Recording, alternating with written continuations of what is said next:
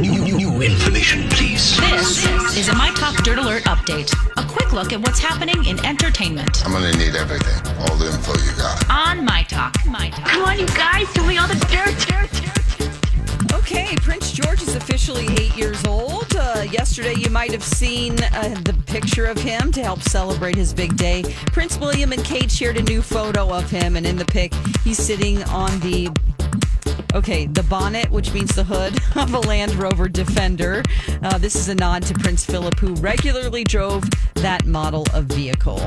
Nick Cannon pranked Kevin Hart by sending him a llama for his birthday. So Kevin got him back by putting up billboards in L.A., Atlanta, and New York with Nick's actual phone number on them. They said, for any advice on fatherhood, call my best friend, Nick Cannon. Very funny. All right, and the estate of Prince has released a new track record from 11 years ago. It's called Hot Summer, and it's the second never-before-heard song that comes from Prince's Welcome to America album. Welcome to America was recorded in 2010 and will officially be released on July 30th. That is next Friday. Prince fans can also enjoy a new season of the Story of Welcome to America podcast, which chronicles the making of the album. That's the latest dirt. You can find more stories like this at mytalk1071.com or by downloading our app.